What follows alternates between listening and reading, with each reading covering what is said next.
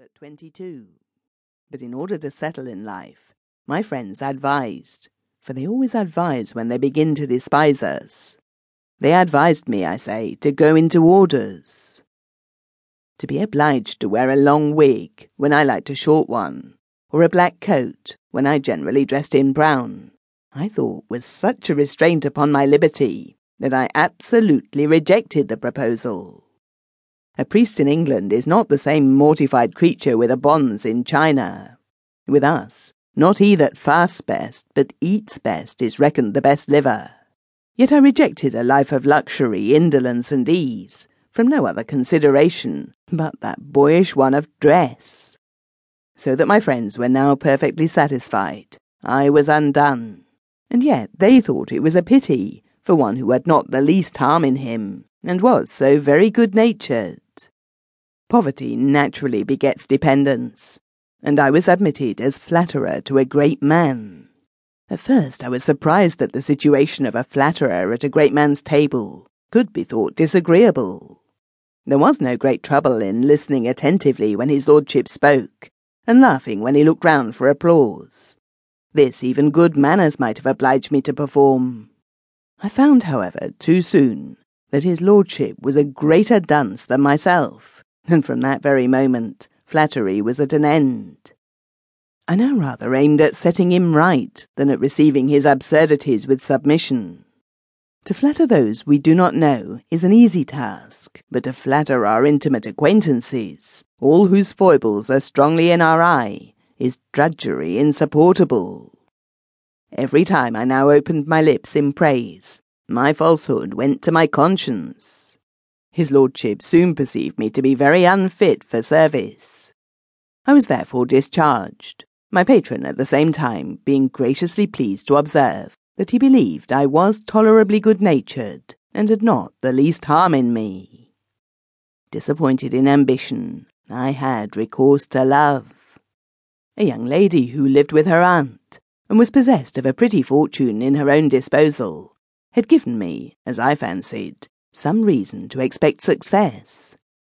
The symptoms by which I was guided were striking. She had always laughed with me at her awkward acquaintance, and at her aunt among the number. She always observed that a man of sense would make a better husband than a fool, and I as constantly applied the observation in my own favour. She continually talked, in my company, of friendship and the beauties of the mind, and spoke of Mr. Shrimp, my rival's high-heeled shoes, with detestation. These were circumstances which I thought strongly in my favour. So, after resolving and re-resolving, I had courage enough to tell her my mind. Miss heard my proposal with serenity, seeming at the same time to study the figures of her fan. Out it came at last.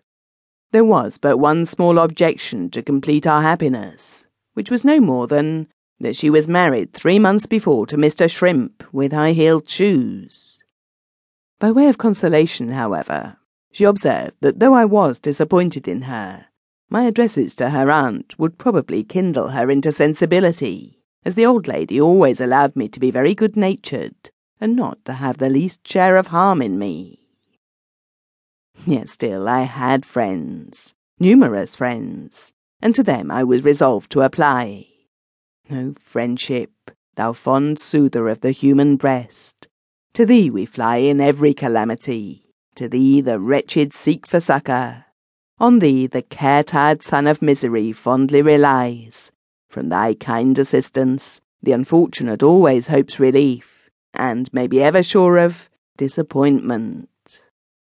My first application was to a city scrivener, who had frequently offered to lend me money when he knew that I did not want it. I informed him that now was the time to put his friendship to the test, that I wanted to borrow a couple of hundreds for a certain occasion, and was resolved to take it up from him. "And pray, sir," cried my friend, "do you want all this money?" "Indeed, I never wanted it more," returned I. "I am sorry for that," cries the scrivener, "with all my heart. For they who want money when they come to borrow will always want money when they should come to pay." From him I flew with indignation to one of the best friends I had in the world, and made the same request.